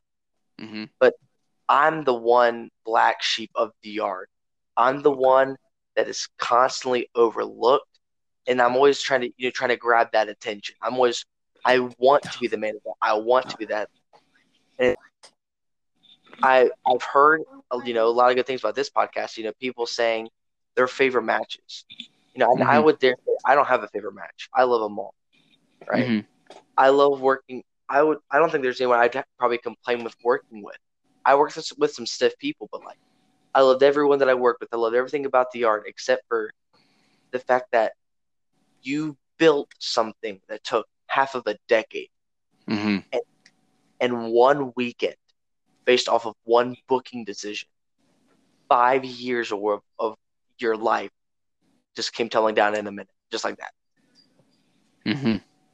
And if we're going pretty long, but like if I ever come back on the podcast, ask me my top 10 favorite wrestlers, the top 10 guys I love to work with, my top 10 matches, and I Mm-hmm. have all this. It's not that I'm saying I hate yarding, because I mean I think one of the biggest things that people's going to be questioning is if I'm done yarding, Mm-hmm. and the answer is simply no. I still Right. have a lot left in the gas tank, Mm-hmm. and even there's opportunities where I can't be a wrestler. I'll manage. I'll be an Right. on-screen personality. It's like I have worked way too long and way too hard to let this opportunity die and just sit there and cry over.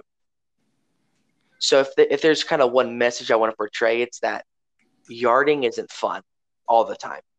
It's Mm-hmm. supposed to be, but there's stress, there's friendships that go bad, there's all these bad things. But it's like I don't know if you after he got fired from WWE, Yeah, I his remember video. that. You don't just quit. Bad booking ruined 5 years of my yarding career. That's not Mm-hmm. over. I'm Right. not done yet. If you got Like. more left in, Mm-hmm. if you got more left in the gas tank, then keep going. Mm-hmm. Right? There's Yeah. there's so many opportunities that I still want to embark upon. Mm-hmm. But it's like I just want people to know the reason why that I don't talk a lot about WWA and how it ended was because the reason why the channel mostly ended is because it all resorted around my reign and my ending of the company, and they scrapped it, and there's nothing to build upon. Right. Well, now that you mentioned that, like, that's true. Like, you done all this and that. you feel um like you're not finished with what you started. Like maybe you didn't end it off how you wanted to end off, and that's fine because it happened. Like maybe it didn't happen because you wanted to, but maybe it happened because the way things ended. But that doesn't mean you could just give up right away. Like what I like about Dre Maverick, like he's not your average wrestler. He's not like a big wrestler. Yeah. Sure, he's his gimmick is different, but like that's what I like about him because he's not an average wrestler, and his release video like that hit me because he's just a guy that cares about what he's doing, and just being released, that's just a guy's nightmare because you don't want to Yeah. experience something like that, especially from something that you enjoy doing. Yeah. It's and he put it best. No one can fire you from wrestling. Mm-hmm. No one can stop you. There will always be another opportunity, right? Mm-hmm. Yes. With the thing that happened with WWA, right? It's a major roadblock because it's like it makes you question if it's worth it to get back up, right? Mm-hmm. You work so long and hard and nothing, and it's like, Right. do I really want to try this again? Do I really want to give another go at it? Do I really want to try and have one more dream match? Do I want to have one more segment to prove why I think I should be the best? But then you look at the grand scheme of things, it's like right now, I'm not going to say that I'm the most interesting person in the yard, but Mm-hmm. people are really curious on how my story's going to end. Right. There's so many yarders that have gone pro. There's so many yarders that have just quit yarding and they're kind of done, and fans don't worry about that. My story, people can tell, isn't over. It's like they want to know where to go from here.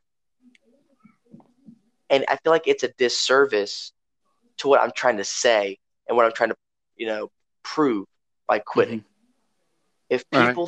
If people think that you could give more and you can give more, then just go give more. Right.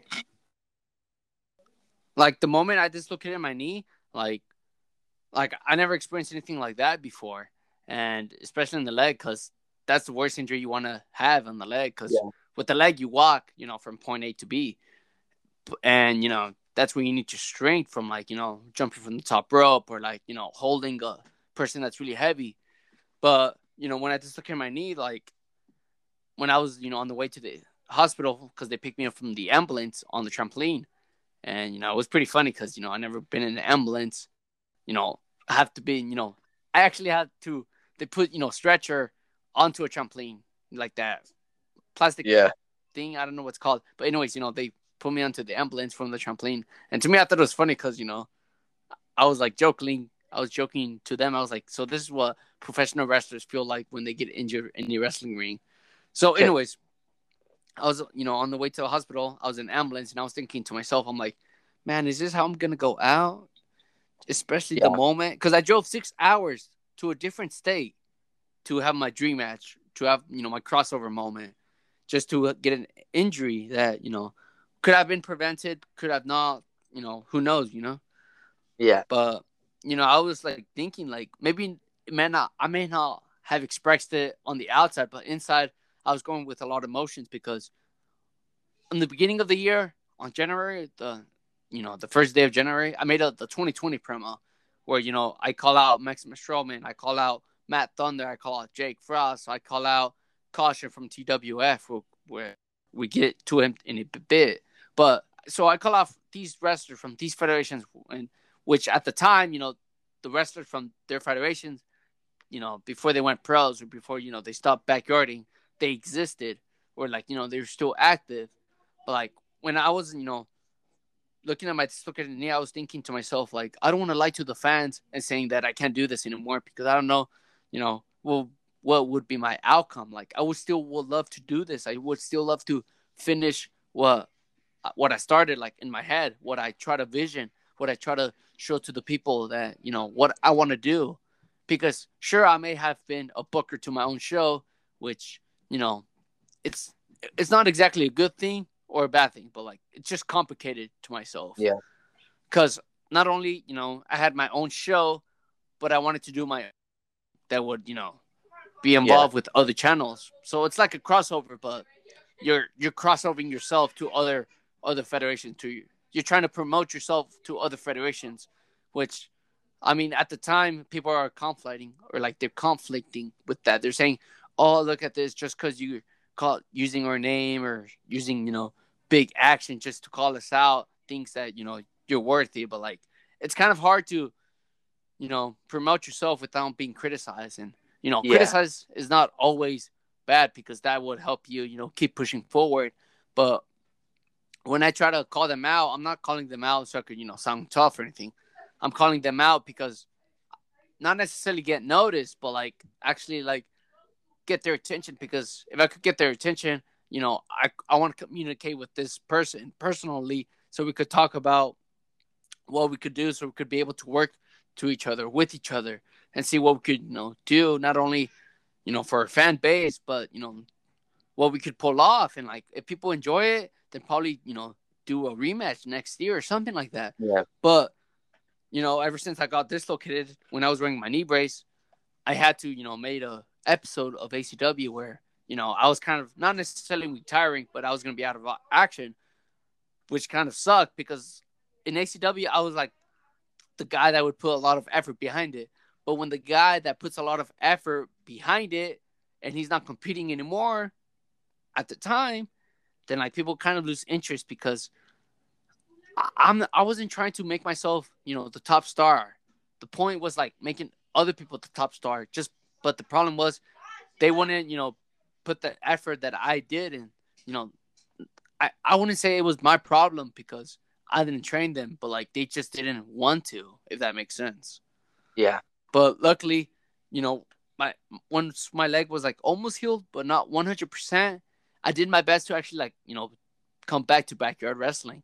Like, sure, I may not have done the exact same stuff that I used to do, like where I used to pick up people, because our trampoline was like built different because we put like mattresses under it, so not only it could support, but like we could actually like be able to stand on a trampoline instead of that bouncing maneuver. But on JNA's trampoline, like their trampoline was like so trampoline. I don't know if that's even a real word, but like their trampoline was so bouncy that it wasn't as stiff as our trampoline was. Probably that was my fault because I got so used to it with that. But I came back and, I kind of felt great about it because, like, to me, I like to watch my own product because it just feels cool, Like, if you get to watch yourself, on YouTube channel or on TV, that's what I like to call YouTube sometimes. When you get to see yourself on the screen, then that just feels good because, not only you created this, but like, hopefully other that are a part of ACW, when they see themselves, like sometimes they'll be thinking like, wow, like, that's pretty like cool. Like I actually did that. Like, wow, it's just like a cool feeling. It's kind of hard to explain for someone's different point of view compared to my point of view, because I see their point of view differently than mine, because not only I see, my product, doing well, but like I also want to see it as a fan's point of view. I want to see, Derek Destroyer versus, the Atomic Adam in a one-on-one match. Like I want to see that happen, but it's kind of hard because I have to make that happen. And if it doesn't happen, then not only it screws, my booking over, but like it screws up, the potential, matches that we could have had, or like the future storylines that we could have had afterwards. But 2020 was, just a bad year to do it. Luckily, next year, hopefully everybody got better. We had, with the virus that was going around at the time, it was, pretty dangerous because we never felt anything like this. But next year, I had my dream match. I don't know if you ever saw it. It was, Derek Destroyer versus Caution. I don't know if you heard of that match before. I heard about the match. I don't know if I ever saw the match, though. Okay, so that match was 3 years in the making. We started it, I think, in 2019. So, like, throughout our channels, we were feuding with each other. Like, we'll make comments like, hey, Derek Destroyer, if you're watching this, pay attention. Or, yo, Caution, you think you're all this and that. What are you doing? Let's do it, our match, this summer. Because the original plan was for him to travel to us, but, that didn't happen. So next year, my plan was to travel to him. But not only my leg got dislocated, but, COVID happened. But the year after that, 2021, like I talked to him because me and him were great friends. Like even though we never met each other, like we were just backyard friends. I think that's what brought us together. And the moment we actually saw each other, like it was like a friendship that was meant to happen. Yeah. So we had our match, and boy, what could I tell you? It's a match that I never experienced anything like that. I wouldn't call it a 5-star match because I wouldn't like to, rate it myself. I mean, it was pretty good, like no doubt about it. It was a match I never had before, but like I would also like to see what other people thought of the match because, I would like to share, I want to share their thoughts with mine to see, what they think of, and it's good to hear feedback. But that's what I always wanted to try to do is do a crossover because back then everybody wanted to do crossovers because it would like not only help their channels, but it would help, the fan base. People could be like, wow, like the multiverse is real, I guess. Yeah. Right. But like backyard crossover, like that was our version of the multiverse. Yeah. Because we got to, witness something that, in backyard wrestling community has never witnessed before. Yeah. I'll go right ahead. I'll say that people like I've had so many dream matches and people I've had the pleasure of facing, but the people that I think are the not I don't say the biggest inspiration to me, but I think convinced me the most to keep pushing forward. Mm-hmm. I mean, 3 people I'd probably say right now. That's right. Matt Thunder. He's now Kyler Coleman on the pros. Mm-hmm. Eddie Bannon and Joe Erebus. Okay. If you know the 3 things about those people, those are the 3 dream matches that we've never gotten to see. Wow. I've heard. I don't want to say hundreds, but I've heard plenty of people tell me that me versus Matt Thunder will go down as the greatest dream match that never happened. Man, I would have loved to see that. To be honest, like I would have just grab the bag popcorn, pop a bag of popcorn and just watched it. I want to see it happen, but I hate when things don't happen. It just sucks. Yeah, and me and him, I've talked to Matt about it, Zach, but about having this dream match, and it just never happened. Mm-hmm. And me and Eddie Bannon, we had a huge match planned, but it never happened. Okay. Me and Joe Erebus had this big match planned that was supposed to be filmed that weekend that the company went under or whatever.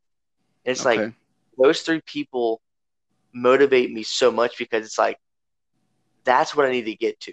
Mm-hmm. And it's like it's a finish line that keeps moving away from you. And it motivates you to keep running towards it. Right. The only way I will ever face Matt Thunder in the history of the world is if I keep going right now. I get trained and I go to Michigan and find him somewhere on the indie circuit. And it's not possible. I mean, it's not impossible. Like anything could happen. Like if you work for it, anything is possible. But there's so much work to be done. I know. It's like imagine if people see Gabriel White versus Kyler Coleman. Mm-hmm. That dream. There's so much left to accomplish, and it's like, what are you working toward? It's like I'm working towards 3 matches that may never happen. Right. People like Owen Orion. Owen Orion, in my opinion, is going to go down as the most underrated wrestler of all time. Mm-hmm. People like Ken Havoc, right? Jack Delta. People that have greatly inspired me. I think that since Delta is still squirming around on the backyard wrestling circuit somewhere, I think me and Delta could have one more go at it. Right. And it's like there's still so much left to accomplish, and it's not as much what you have accomplished or what's happened in the past. It's what are you working towards. Mm-hmm. And personally, I'm picking a goal that I might not never see. I don't know if me and Matt Thunder's ever gonna have the dream match. Even if he does see this, I don't know if that's ever gonna happen, but that's what I'm Right. gonna work towards because it makes you keep pushing and going for further. Mm-hmm. Right. Like, I mean, I mean, I wouldn't say I could relate because, to me, I wouldn't classify myself, as the top guy. Sure, I was the top guy of ACW from, people's point of view, but like, I wasn't really, well, to me, I felt like I wasn't really the top, backyard wrestler. I mean, sure, I kind of like said it because, sometimes it's true, sometimes it's not, but like, Maximus Roman, Matt Thunder, you know, Carson Michaels, for example, they're top guys from their, federations. Like, they're well known because, the talent, the skills, the performance they do, you know, they get Yeah, they get to be known as, not exactly the greatest, but like really well known. Like, to me, like, I don't know if I'll say like what am I well known for, like yeah, like that's what I kind of feared, like I never not exactly had the same success because like I wouldn't really want to have the exact same success as there, but like I want to have my own success. Like I want yeah, to, be like them, but like not exactly be like them, but like be you. yeah, But that's just one thing that I always think to myself every time I look at like last time I was watching the EBW Last Stand. Like you heard about their last show. yeah, So I was watching their last show and I was thinking to myself, I'm like, wow, I wish I could have, been up there, been well known in the community. Like maybe I am well known in the community. I don't know, like, cause I don't really am a part of the community, if that makes sense. Like, sure, I'm yeah, a backyard wrestler. Sure, I'm the creator of this podcast, but like, I don't know if I actually like felt that before. Like Maximus Roman, like, he worked his ass off in EBW because EBW not only, had great booking, but it had like great matches, great wrestlers, great, whatever. With EBW, it kind of falls in the same thing as EBW. Like it had like great wrestlers, great storylines, great talents, all that. Like yeah, now that you're telling me with WWA, from your point of view, it's different compared to, Maximus Roman because, he's a top guy while you said that you're a mid Carter. Like, I'm not saying that I could relate with you, but like I could understand your frustrations. I yeah, just I just wish that not necessarily had I wish I could start all over, but like I just wish, I could have done things differently or like, yeah, done better things. Cause like to me, I live in Kansas, and that's like right in the middle of the United States. When I see the big, federations, they're like, at the eastern side or the western side of the yeah, country. But like JNA, like they're Nebraska, they're like one state on top of us. But like, they're doing pretty good because their crew, they were like not exactly consistent, but like they were consistent within each other. Like they were, you know, perform respectfully to each other, which in ACW it didn't really have that same connection. But yeah, compared to other federations, what I just want to say about that is that I just wish, you know, not I don't want to let people know my frustrations. Not that it's bad to let them know, but like I just wish. Well, I mean, I would like to share with them, but I just wish yeah, I could have done things differently. I wish Derek Destroyer was up there with Maximus Strowman, was up there with Matt Thunder, yeah. there. Oh, I'm busy. I I definitely think that if people, you know, and again, like you, there's so much story left to be told, and I feel like if people like me and you and Owen O'Ryan were given the opportunity to prove just how good we really are, Mm-hmm. then it would shake the whole landscape of backyard wrestling as we know it. Right. All right, but due to a mix of it being very late and my phone being very low charged, I think and I would love to come back, Oh, talk some definitely. more. Like, just because we talk for a long time doesn't mean Yeah. this is gonna be your only episode. Like, Oh that's yeah. what I love about the podcast because we could keep going and going and going. Now, so I'd love to come back.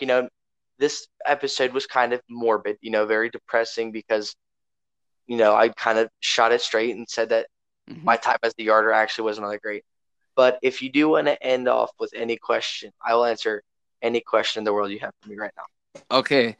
Before I answer the question, I just want to say like I like what you said because this ain't your average, podcast episode where like Yeah, you get to hear, their origin stories or like hear about, their success in their federation or like what they're gonna do, their future goals. But like how you said that this was kind of like a depression, you know, yeah, look at it like that's what I like because we get to, tell people how we felt, how we yeah, experienced, stuff like that. Because not a lot of people know what we do it like yeah, with Matt Thunder, like he was talking about, you know, that how he is well known because he's put a lot of effort behind it. But like with you, it's different because yeah, you put a lot of effort. But like I'm not saying like where you are right now, but like look what they have done to you. Let's say, yeah, but yeah, like I mean, that's just crazy. Like we've been talking for almost 2 hours and like we're still not yeah. done. That's crazy. Right.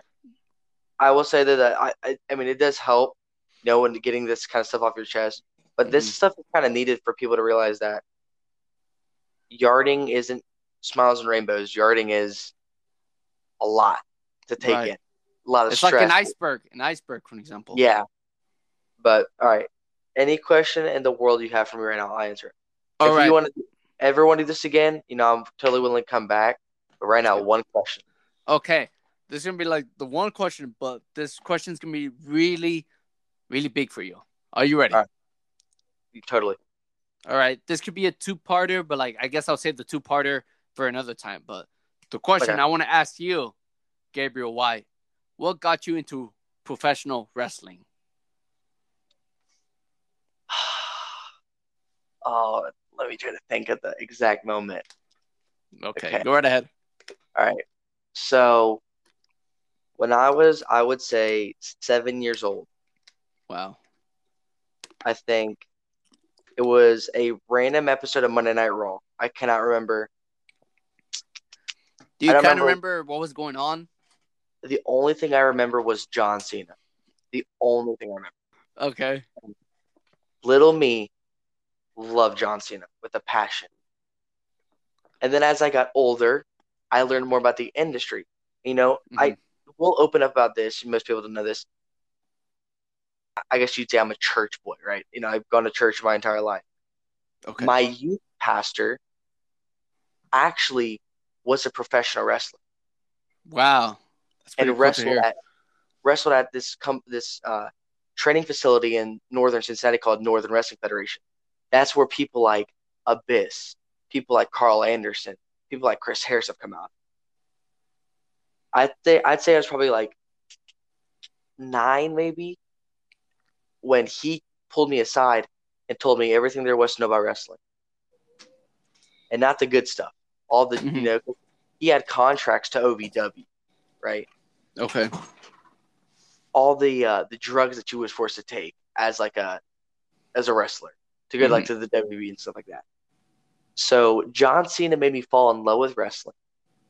But as I got older, I would say my youth pastor made me realize what wrestling was.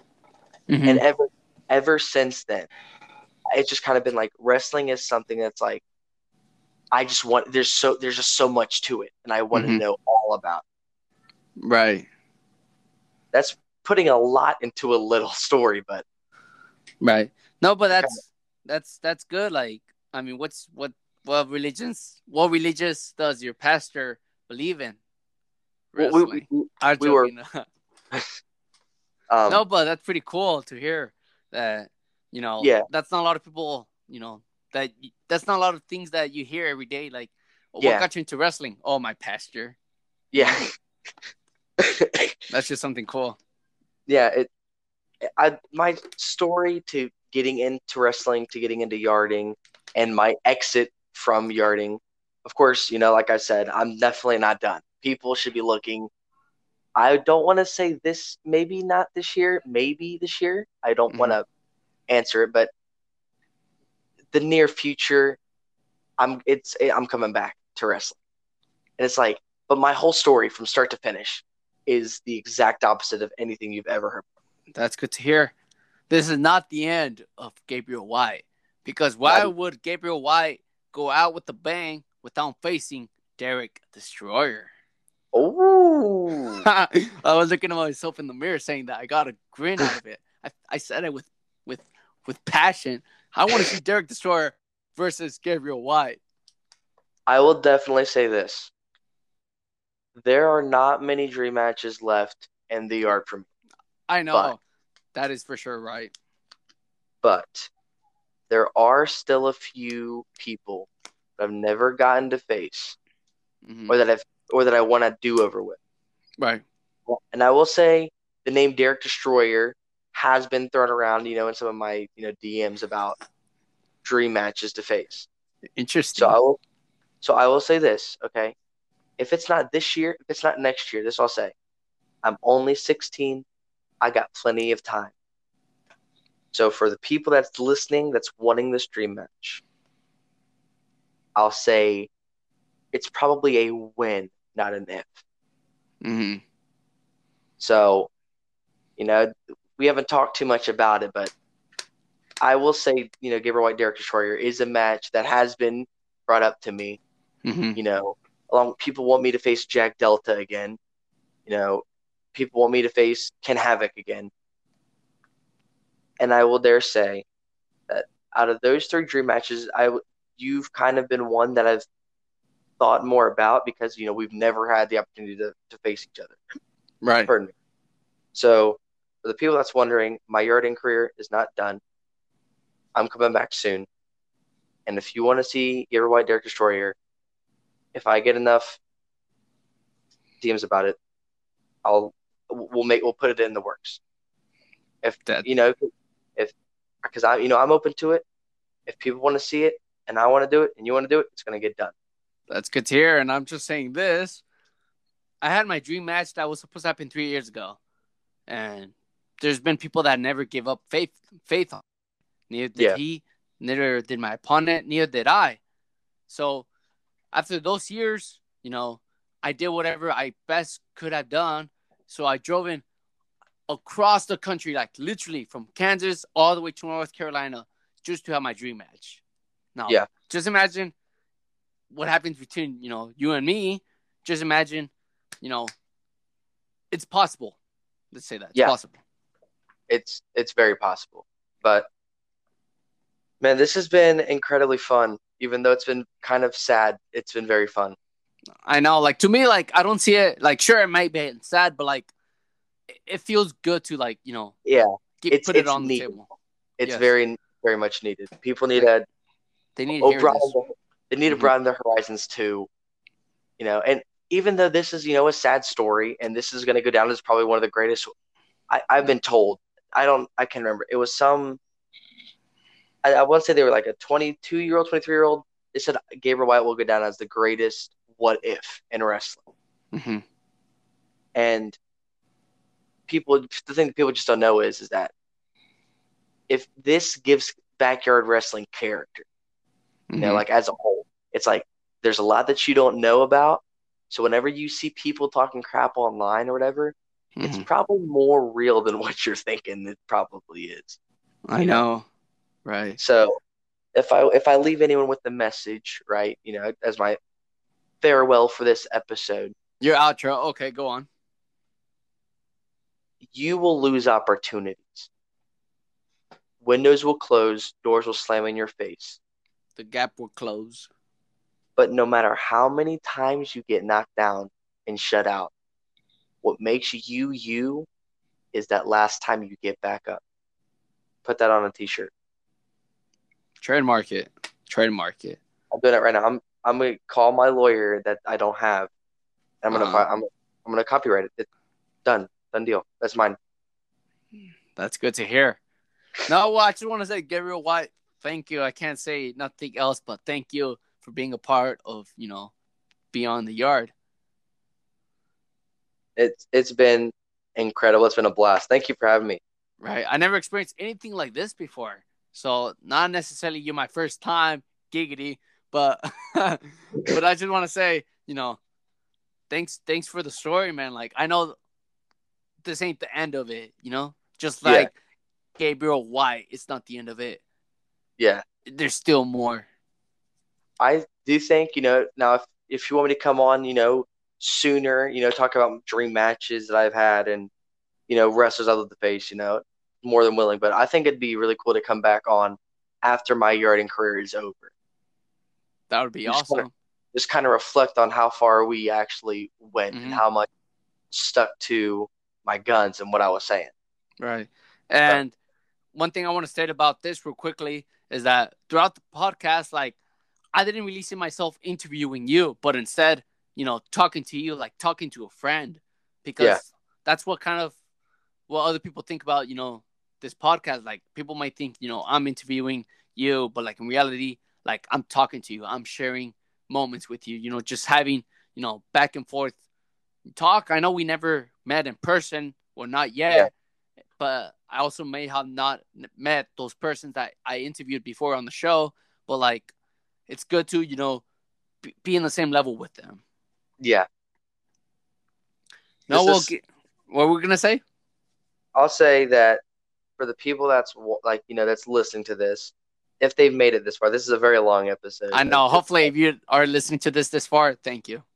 I will say this, and I didn't talk to him before this, but this podcast has the potential to be something truly special. And I wholeheartedly believe that this is something that the backyard world needs, for people to kind of realize that, that, like the title of it is, there's a lot of stuff beyond the yard. No pun intended. No pun intended at all. But make a shirt out of it. This has been Beyond the Yard, or something like that. Oh yeah. I'll give you props. This has never been done before, and this is much needed. So again, like I said at the beginning, as I said before the podcast, I'll give you credit where credit's due. This is special, and this can change the entirety of yarding and what we thought it was possibly going to be. Right. So, I mean, if you guys are watching this, right, spread the word about this podcast. This podcast is something truly incredible. I have, not that I didn't have the success as a backyard wrestler, but, still being a part of backyard wrestling, that's just still feels great because, I was a part of it. And just because I'm not backyarding as much, but if I'm still being a part of it, then that's just amazing right there. Yeah, definitely. Well, I don't know how late it is. It's 11:37 right now. I just want to say thank you, Gabriel White. Just thank you for being on the show. Thank you for, telling your story. Thank you for telling, what you went through. I don't want to say it's my pleasure because it was, a tough time, but I did love that, I was able to spread the word about, something this serious about yarding. So, right. I also got, a chance to actually, tell people, what went behind ACW. They would just see Derek Destroyer and be like, oh, the top guy, that's it. But they get to see, what behind it. Yeah, there's definitely a lot more than what meets the eye. Right. Well, I just want to say thank you. Thank you, ACW. Not only the ACW universe, but the backyard community for listening to this podcast. This was probably the second longest podcast I ever done besides BXB, and this won't be the last of Gabriel White. This is just the start of it. All right, everybody. This is Derek Destroyer and Gabriel White signing off. Peace.